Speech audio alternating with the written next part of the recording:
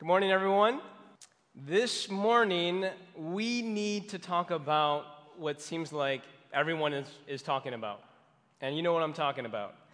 You turn on the radio, and you hear about it. I was getting a haircut last week, talking to my barber about it, and I don't know if she'd like what I had to say because she proceeded to give me the worst haircut she's ever given me. It's true. It's true. Standing in the grocery line, people are talking about, you look at the tabloids, they're talking about it.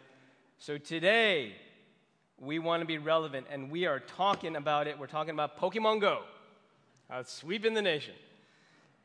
Today, we want to talk about Trump. We want to talk about politics. We want to talk about the election. I'm very thankful for Mark Dever. I got a lot of my material from a sermon he gave. Excited about this message because it's just really so relevant. But let me tell you what I didn't want to do. I didn't want to get up here today and tell you something that you've probably already been hearing on the radio or on the news. Didn't want to do that. I'm not a political analyst. What I thought would be really appropriate for us today is just to find out what God's Word says about everything that's happening in politics right now. And then to ask, what did Jesus say about our politics and our political engagement? I thought that would be a really appropriate thing to address right here in church, to be super relevant. And you know another thing we really can't do when you're just like listening to the radio or watching TV, and would be so appropriate in church? What about prayer? How about today, as a community of God, we spend a little bit of time towards the end of the message, and everyone gets a chance to pray. Some people think that prayer is passivity. It is not passivity. It is calling upon the highest power in the entire universe, that's God's power, to do something amazing in the situation. Can I get an amen there? Thanks, Mark. So today we're looking at what Jesus said about political engagement, and we're not looking at a big, long speech that Jesus gave. In fact, it's just 16 words. Just 16 words, one statement, really, that we're building the whole message for today on. But you know something about those 16 words? Is that those 16 words shocked the world. And I heard one historian say that these 16 words were the foundation of Western political philosophy. These words have changed the way that human history has understood government. And that's where we're going today. Now, let me describe the scene to you. Bobby took us through it, through the narrative. There's a bunch of political enemies of Jesus. And they conspire together, and they come up with this really, really, really clever question because they want to trap Jesus. Now, anyone in leadership or politics kind of knows the situation where you're in a mixed crowd sort of gathering. And there are certain issues that are out there that are so explosive and so incendiary that if someone just brings it up in this mixed crowd situation, it's kind of like lighting a match and throwing it. And then there's this huge explosion. Because in the environment, all this stuff was really, really inflammatory. You should understand that the Roman tax in this context was so explosive. People were so emotional about that issue. There were people in the crowd who were pro-tax. There were people in the crowd who were against the tax. And here's the thing, if Jesus said something that's pro-tax, he's going to lose his popularity. And if Jesus says something that's against it, well, he's going to lose his life. There's no win in this situation. Now, I don't know if you guys have ever watched the debates. Whenever there was an explosive issue, what the politicians would tend to do is something that my friend would describe a look, there's a puppy argument, right? So someone brings up the Roman tax. That is a really good oh, look, there's a puppy. You know, that was That's how politicians do it. Jesus doesn't do that. Jesus actually knows it's a trap. And Jesus decides, well, I'm going to actually address your question straight on. That's the courage of Jesus. Actually, it's the genius of Jesus. He's not afraid, and he goes right for it, okay? Of course, when he goes right for it, he realizes that it's a trap, and Jesus just calls it like it is. This is verse 15. Knowing their hypocrisy, he said to them, why do you put me to the test? Bring me a denarius, let me look at it. They brought him one, and he said, whose likeness and inscription is this? And they said, Caesar. And then Jesus said to them, render to Caesar the things that are Caesar's. Render to Caesar the things that are Caesar's. Okay, now when we talk about 16 words that change the world, those are the first part of those words, the first 8, I believe. Render to Caesar the things that are Caesar's. Now, to really kind of illustrate this, to make it come alive, I thought it would be better to actually act it out, all right? I thought it just to makes the points a little bit more clear. So here is Jesus with a mixed crowd sort of situation. I bet you in this situation there's Democrats and there's Republicans here in this congregation, probably. And what does he say when they ask him this question, should we pay the Roman tax? Jesus says, bring me a denarius, right? Now, so if I'm going to relate it to this day and this time, I would say, can someone bring me like a $10 bill? Can someone bring me like a $20 bill? Can someone here like reach into your wallet and actually give me a $20 bill? Who's fastest? Dion. Dion's not even trying. How about there's Mark. Thank you, Mark. Okay, Mark. Mark is giving me a $20 bill. So Jesus says, bring me a denarius, right? And here I am, I have a $20 bill. Bring me a $20 bill. Now I imagine at this moment, Jesus probably held up the denarius. Probably, right? And so I'm just going to hold up the $20 bill, and then Jesus says, whose likeness is this? And then the people said, no. People said Caesar, not Andrew Jackson, all right? But I'm holding up the 20, and I'm asking you all, whose likeness is this? And then you guys do say, Andrew Jackson. And it's interesting because I did something very similar with my kids. I said, kids, do you know who the President of the United States is? And then one of my kids thought about it and very thoughtfully said, isn't it Uncle David? I thought that was interesting. I was like, what are you teaching your kids at home? Whose likeness? And you say Andrew Jackson. You say the President of the United States, right? In other words, Uncle Sam. And then Jesus said, render to Caesar what belongs to Caesar. It's Caesar's, the things that are Caesar's, right? Which is possessive. So render to Uncle Sam the things that belong to Uncle Sam. Are you all with me? Now, what belongs to Uncle Sam? Have you ever thought about that? Like back then when Jesus said that, clearly he was saying pay taxes to Caesar. That's a very clear interpretation. But in our day and age, what do we render to Uncle Sam? It might be a little bit different. Number one, it does mean pay taxes, okay? Pay your taxes, right? Number two, it means bring all of your value system into the political arena. Whenever you engage, when you vote, whenever you talk about it, bring all of your value system, right? Number three, I'm really going to actually just rest on number three, and that's the first point. Be a good citizen. Can you turn to someone next to you and just say, be a good citizen? All right, thank you. And then number four is honor, pay honor and respect for the office and the head of government. Doesn't that also mean render to Uncle Sam what belongs to Uncle Sam? Pay respect to the head of government. Romans 13:7 says, pay to all what is owed them. If taxes. If respect, then respect.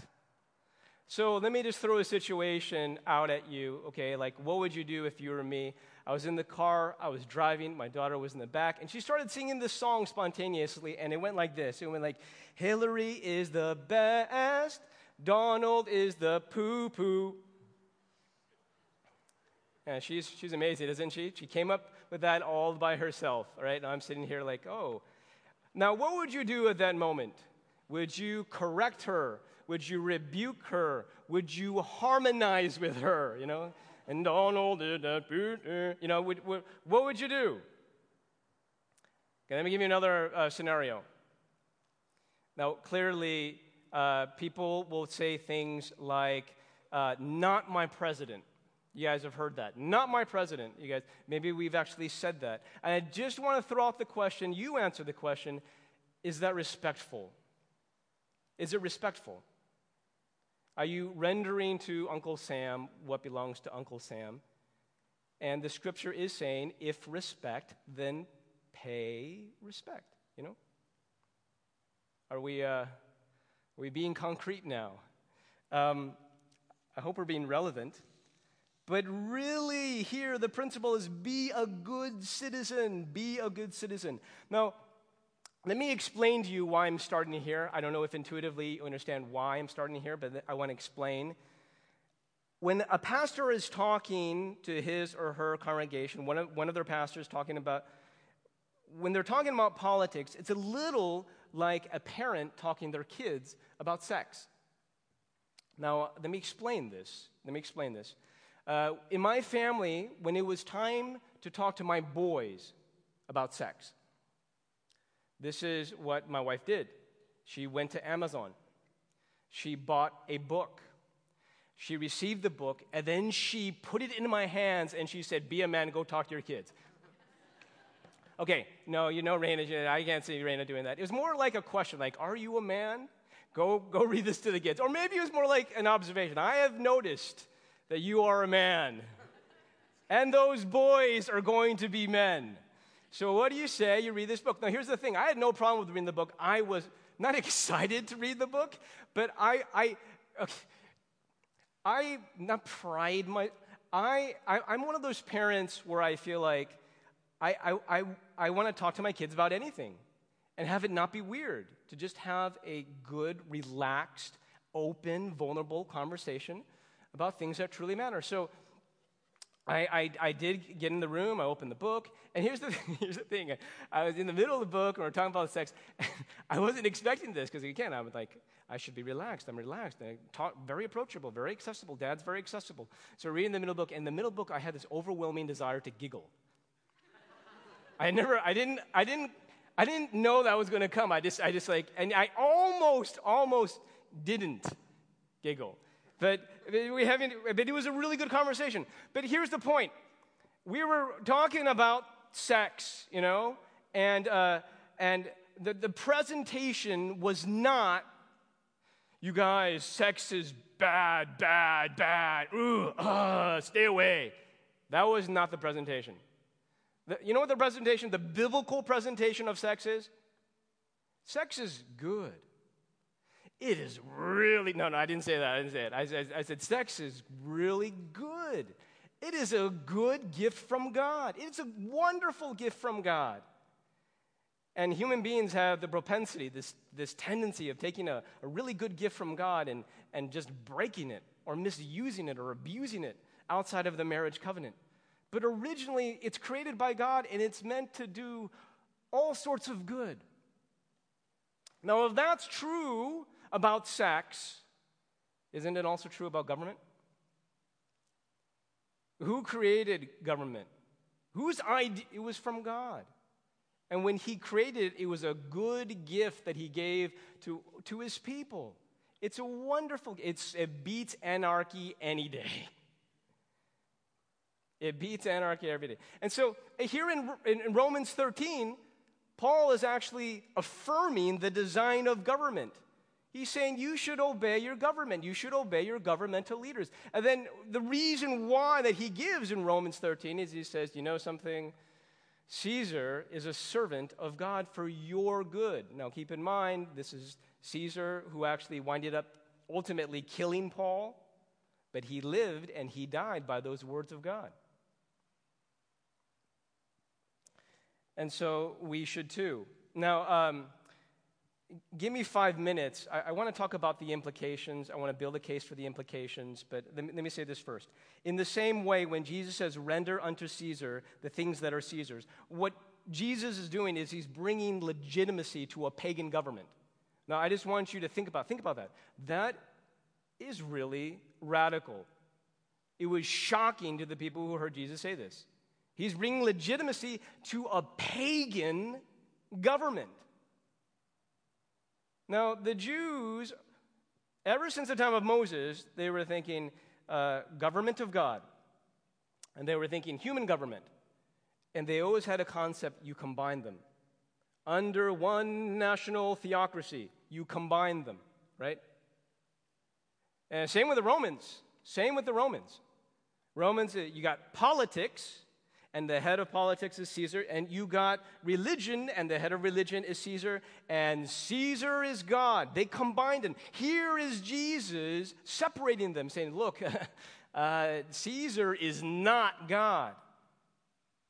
But he's kind of saying, and it's okay.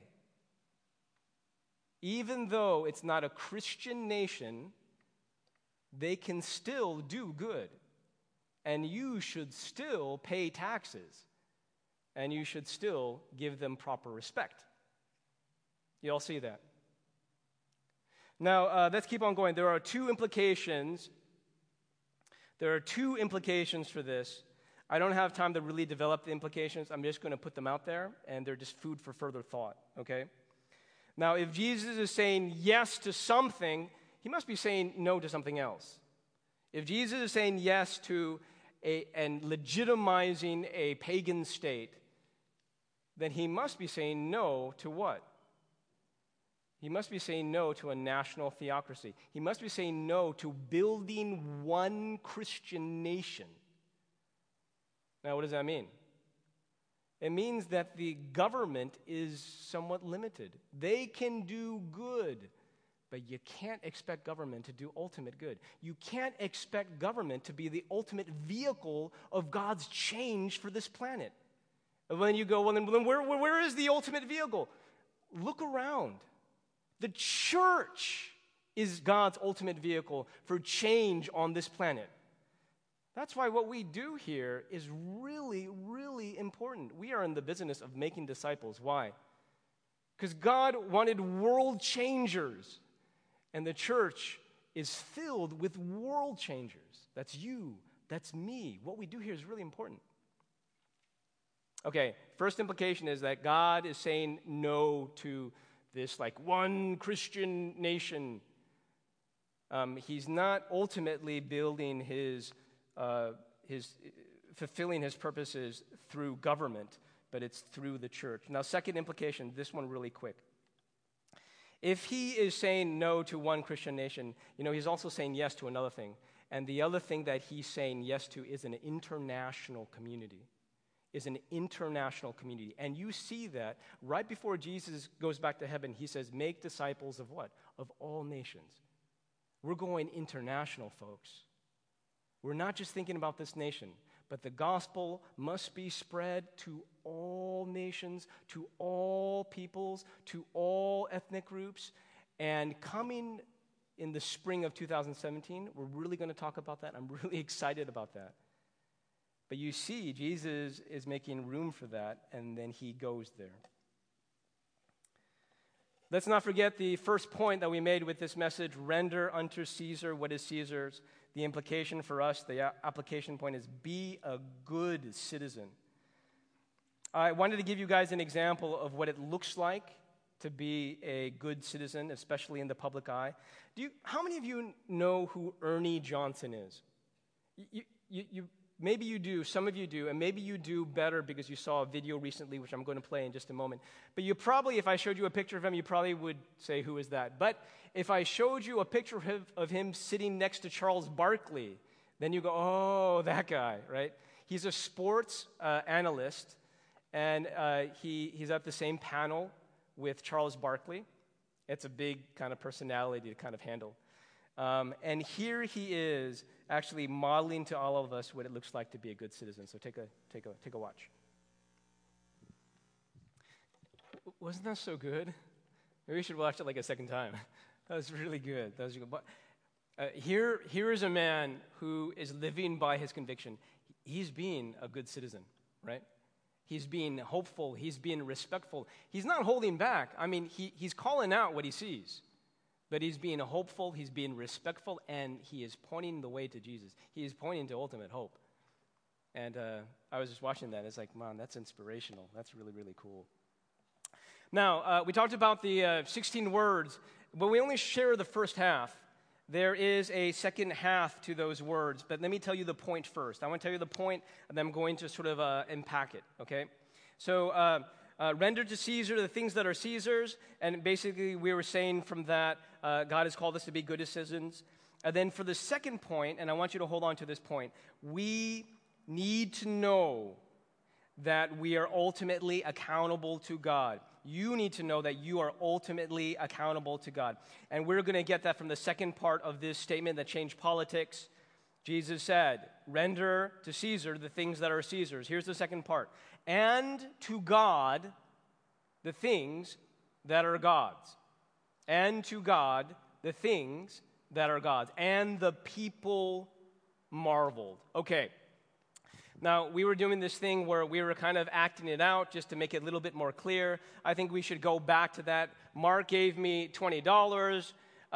We were looking at the $20. Okay, actually, let's do that again. We're looking at the $20, you remember. And then Jesus said, whose likeness is this denarius? And the people said, Caesar. Now, I imagine at that moment, maybe Jesus took the denarius and gave it back to the man. Okay, so I'm going to do that with Mark. I'm going to take the $20 and give it back to Mark, but what I want Mark to do is just stand up, okay? Because now, before it was like, look at the denarius, all the eyes were on the denarius. Then when I give it to Mark, then all the eyes are on Mark. So Mark, could you just stand up and just look at everyone? Now, could you give Mark a just long, searching look like you're looking deep into his soul, okay? You're looking deep into right here, okay? So you imagine Jesus go, here the denarius, give it back to the man. Now the focus is on the man, okay? But the echo of what he just said, maybe you still hear the echo. The echo. Whose likeness is this? And people said, Caesar, right? And then you're giving it back to man, you're looking at the man, and maybe the question is still echoing. Whose likeness is this man in? And you say, his parents. No, you look deeper. You say, oh, he's made in the likeness of God. You see where Jesus is going here? Likeness. Okay, and then he says, now you give to God the things that belong to God. I'm going to give this, I'm going to give this back to Mark. Okay. Thank you, Mark. Give to God the things that belong to God. Okay? If he's made in God's likeness, that means God created him. If he's made in God's likeness, that means he was actually created for God. If he's made in God's likeness, that means he belongs to God. Which means that you belong to God. And when Jesus says, give to God the things that are God's, what does he mean? He means all of everything inside yourself. All of your heart, all of your soul, all of your entire being belongs to God. Give to God the things that are God's. Now, I need to point this out. Pretty quickly, I think if you really think about that, you look around, you go, wait a second, I don't know one person who has really, really, really done that. Given to God everything within themselves. I know some people maybe get like 80%, maybe 28%, some people in the middle, but I don't know one person who has completely given to God all that belongs to God. It's interesting, there's this one pastor that said, all religions, they all lead to God. But then he clarified what he meant. He said, all religions lead right to the judgment seat of God. They all lead right to the judgment seat of God, but there's only one religion that has a Savior. And when you realize that everything you are belongs to God, and when you realize I have fallen so short in giving him everything, it leads you to the point where you realize I need a Savior. And the Christian faith says, that is really good news. There is a Savior. there is a Savior. And he was actually crushed for our sins. And that is why we love him so dearly. And if you don't know this Savior, I'm praying that maybe today will be the first time you will put your faith in Jesus. And what an amazing, amazing day that will be for you and for all of eternity. I want to go back to the second point, and we're going to spend the rest of our time just unpacking how to live in the reality of a fallen world with an imperfect government. Okay, these are certain realities that kind of clash, and we need to go there, and we need to talk about that. So let's talk about that. I think we need to go there. Now, again, the second point is know that all of us are ultimately accountable to God, and Jesus makes this point when he makes the distinction between Caesar and God. Like, render to Caesar what is Caesar's and give to God what belongs to God, right? He's making a distinction. He's creating a chasm because that's the reality of things. Caesar is not God. Give to Caesar this, give to God that, which makes you know, okay, they're different. Which kind of begs the question, what happens when little Caesar and big God want different things? What do you do when they clash? And now that's a question that a lot of Christians are asking. That's a question that a lot of people are asking. What do you do when Caesar and God disagree? What do you do when there's this? Let me go quickly to Acts 4:18. So that's the government, that's the local authorities. They called the apostles and charged them not to speak and teach at all in the name of Jesus. You know, I know you guys are sharing. Don't do that. This is the local authorities. This is like little Caesar. You know, stop that. I guess you could say the law. They're passing this law. Stop preaching in the name of Jesus. Don't do that anymore. But Peter and John answered them, whether it's right in the sight of God to listen to you rather than to God, you must judge. For we cannot but speak of what we have seen and heard. They're like, look, what would you do? What would you have us do if you were in our place? Would you have us listen to you, little Caesar, or to big infinite God? So we need to be very clear here. If government tells you to do something that God has told you not to do, you should not do it. That would be rendering to Caesar the things that belong to God. Caesar cannot have that ultimate authority. That would be obeying a lower authority by contradicting a higher authority. Obey the government, yes, except when the government is in conflict with God's will. So this is what we must do. If the government passes a law, you need to take that law and you need to hold it in light of a higher authority. That's what all of us are called to do. Here is the law of the government. We hold it to the light of God's authority in Scripture. And then we ask certain questions. And we ask questions like, is this law right before the eyes of God? Is this justice? And if there are places where it's not right, we need to call it out. If a law that is passed is steeped in racism, then we need to hold it up to the authority of God, and if it doesn't match, we need to call out the places where it doesn't match. If there is a law that is passed that has racist undertones, then we need to hold it to the light and call out the places where it has racist undertones. And I don't know, this is kind of scary for us. You know, it involves speaking up, and sometimes it's hard to do that. I'm going to quote something from Martin Luther King. He once said that the church is the conscience of the state. That is the role that we play. We are the conscience of the government. In order to be a good conscience, we have to speak up. We have to speak up. But it works in the other way too.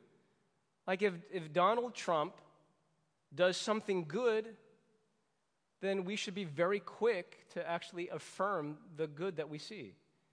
If he appoints Supreme Court justices and we really agree with that decision, then say it on Facebook, put it on Twitter.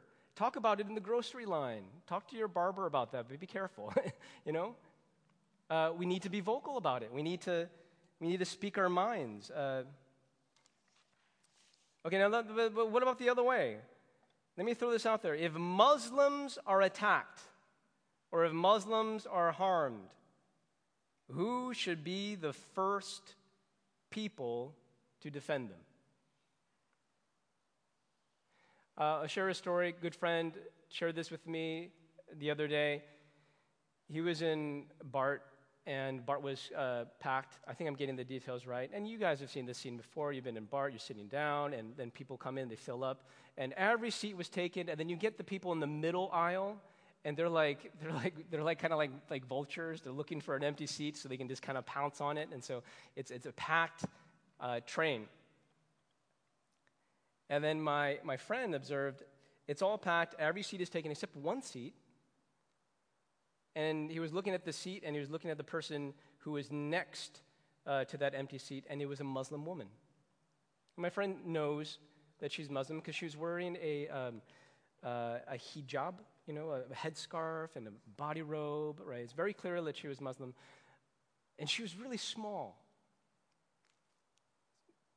And the seat next to her was empty. And he's telling me the story. I'm like, no, come on, not in the Bay Area. That would not happen in the Bay Area. That's not. He's like, yeah, it was in BART. And he said again, yeah, she was really small, like very non-threatening. It wasn't a scary presence. And she just looked sad. Let me ask you, who should be the first people to go and sit next to that woman? Shouldn't it be Christians? I bet you if Jesus were there, he would run up and sit next to that woman. I bet you he would. Now, let me explain why. Jesus gave this parable one time about this Jewish person who was beaten up by robbers and basically left for dead. And then two other Jewish people came by, and they stepped over him. And then a third guy came by, didn't step over, looked at the man, felt compassion, put his own life at risk by stopping and bending down and caring for his wounds. Then he picked him up, it must have been heavy, put him on his donkey, and they went to an inn where he paid for a night and cared for him all through the night. You know what that third man was? A good Samaritan. Now you have to remember that in this day and time, Jews didn't know there was such a thing that existed. Like, you know the word good, and you know the word Samaritan, but they never put it together in the same sentence, And this was because the Jews hated the Samaritans for at least a couple reasons. One was along ethnic lines, but another was religious lines. And Jesus said, love knows no boundaries. Neighbor love knows no boundaries. No ethnic boundary, no religious boundary. Your neighbor is the person in need. And I bet you the Muslims, Americans are so scared these days. Who should be the first people to reach out to them? Shouldn't it be Christians? Shouldn't it be us? Shouldn't it be Christians who believe in a God whose Son died on a cross to bring peace to his enemies? Shouldn't it be us? May God give us the courage to do this. I have one more word, and then we get ready to start praying. Been talking to my friend who moved to the Midwest. And he said a couple different things. One thing he was saying is that if Muslims are forced to register, he was thinking that he should possibly register himself. Not as a Muslim, but as a Christian, but just go and register and then write what you're doing is despicable. Some sort of like vocal sort of protest is to speak his mind and to be the voice of conscience. But in this conversation that I was having with my friend, he said, but what about the unborn? That's what he was challenging me with. What about the unborn? He said this to me. Rosaria Butterfield became a pro-life advocate when she was struck by a verse from Psalm 102:18. And the verse goes like this: "Let this be recorded for a generation to come, so that a people yet to be created, may praise the Lord. She was so struck by this. She was pro-choice, actually, and then this verse just hit her, and afterwards she became a pro-life advocate. Can I ask you guys, are you willing to advocate for a people yet to be created? My friend who lives in the Midwest, he said, it's pretty easy to advocate for the unborn where he's living now. You advocate for the unborn and people give you a high five, But he said this, he said, what it's really hard to speak out against in the Midwest? It's really hard to speak out against racism. And I was like, in the Bay Area, it's totally opposite. It's really easy, actually, in the Bay Area to speak out against racism. Really, really easy to do that. Why? Because it's PC, actually, to speak out against racism, in a sense. But you know what's not PC? Is to advocate for the unborn. Is to speak for those of a generation yet to come. It is really hard to do that. I mean, people will judge you right on the spot. You're like, oh, you're one of them, the narrow-minded people. And so you don't hear a lot of that in the Bay Area. But when we look at the whole counsel of God, you can't just cherry pick, I like this one, not some. You got to take in the whole counsel of God, right? We stand for the whole counsel of God, not just the parts that we like. So I guess JD was right. This was a heavy message, and I can see the faces, and I can see you guys taking it. It's a lot to think about. These days are very interesting days. God did not promise an easy, comfortable life, but he's given us an amazing opportunity to share his light in a generation of darkness. And you and I are called to be faithful and to change the world, actually. You are like salt on rotting meat, Jesus said. You are like light in a very dark place. God has called us to be a beacon of light. Our church, and what we do here is very, very, very, very important. So may God give us the courage to speak out when it's time to speak out, to sit next to a person that maybe we have some fears about sitting next to a person, and to live his gospel every day of our lives. And now it's time to pray. If you look up on the slide, again, my vision for this morning didn't want to just be talking, wanted to give us an opportunity as a community to pray. I felt like that time would be really appropriate if we could take some time just to pray for our government, to pray for our president-elect, and to come to God together in doing this. Why don't we all stand up? I think that might be a good posture of prayer. And here's what we can do. You can all bow your heads, and you can close your eyes. And I was thinking that because I just came from Naga, and in India, well, at least in Nagaland in India, people would all pray at the same time, but they would do it in a louder voice. I was thinking that some of us it might be a little weird, especially if it's the first time we're doing this. But why don't we do that, but in a quieter voice, just like in a whisper, right?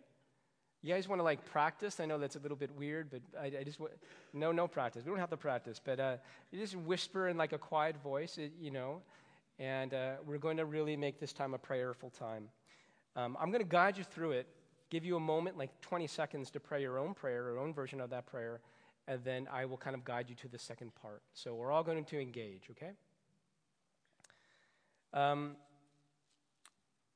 Lord, the first part of our prayer is we're going to pray and think about the providence and the sovereignty of God. And what we mean by this is we are going to just acknowledge that God is in complete control. God is in complete control, right? And you can actually start that prayer by saying something like, God, sovereign God, you are in complete control. And then from there, you just kind of take it over. Let me start us off, and then I'll give you about 30 seconds, and you can just pray your own form of that prayer. God, sovereign God, you are in complete control. Father, just using the words of Ernie Johnson, we never know from season to season who will be sitting in the Oval Office, but we always know who will be sitting on the throne. I love that, Lord. It's so true. You are in complete control. We're feeling anxious, we can turn to you.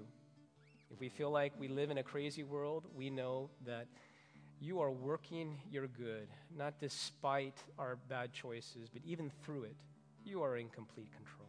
And we give you praise for that. We want to now pray for President-elect Donald Trump. You guys can pray for President-elect Donald Trump. Wisdom, courage, integrity, compassion. And you can start off praying. Now, again, this is an open invitation. Even if you've never prayed before, today might be a good day to start. And you can start off praying and talking to God by saying, Lord, we pray for Donald Trump. And then just go ahead and take it from there. Lord, we pray for President-elect Donald Trump.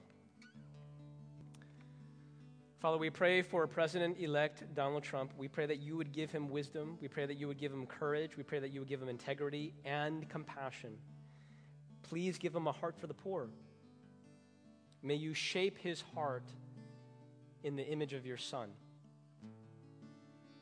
We pray that you would surround him with wise counselors, and if you feel like there's not that you would replace with wise, trustworthy counselors. Father, we pray by your grace that President Trump will be a better man than many people expect and a better man than we deserve. And we direct these prayers to the only King who keeps all of his promises, the King who has never stopped sitting on the throne, the King who is goodness himself. And because of that, we can rest, we can smile, and we can have joy. We pray in Jesus' name.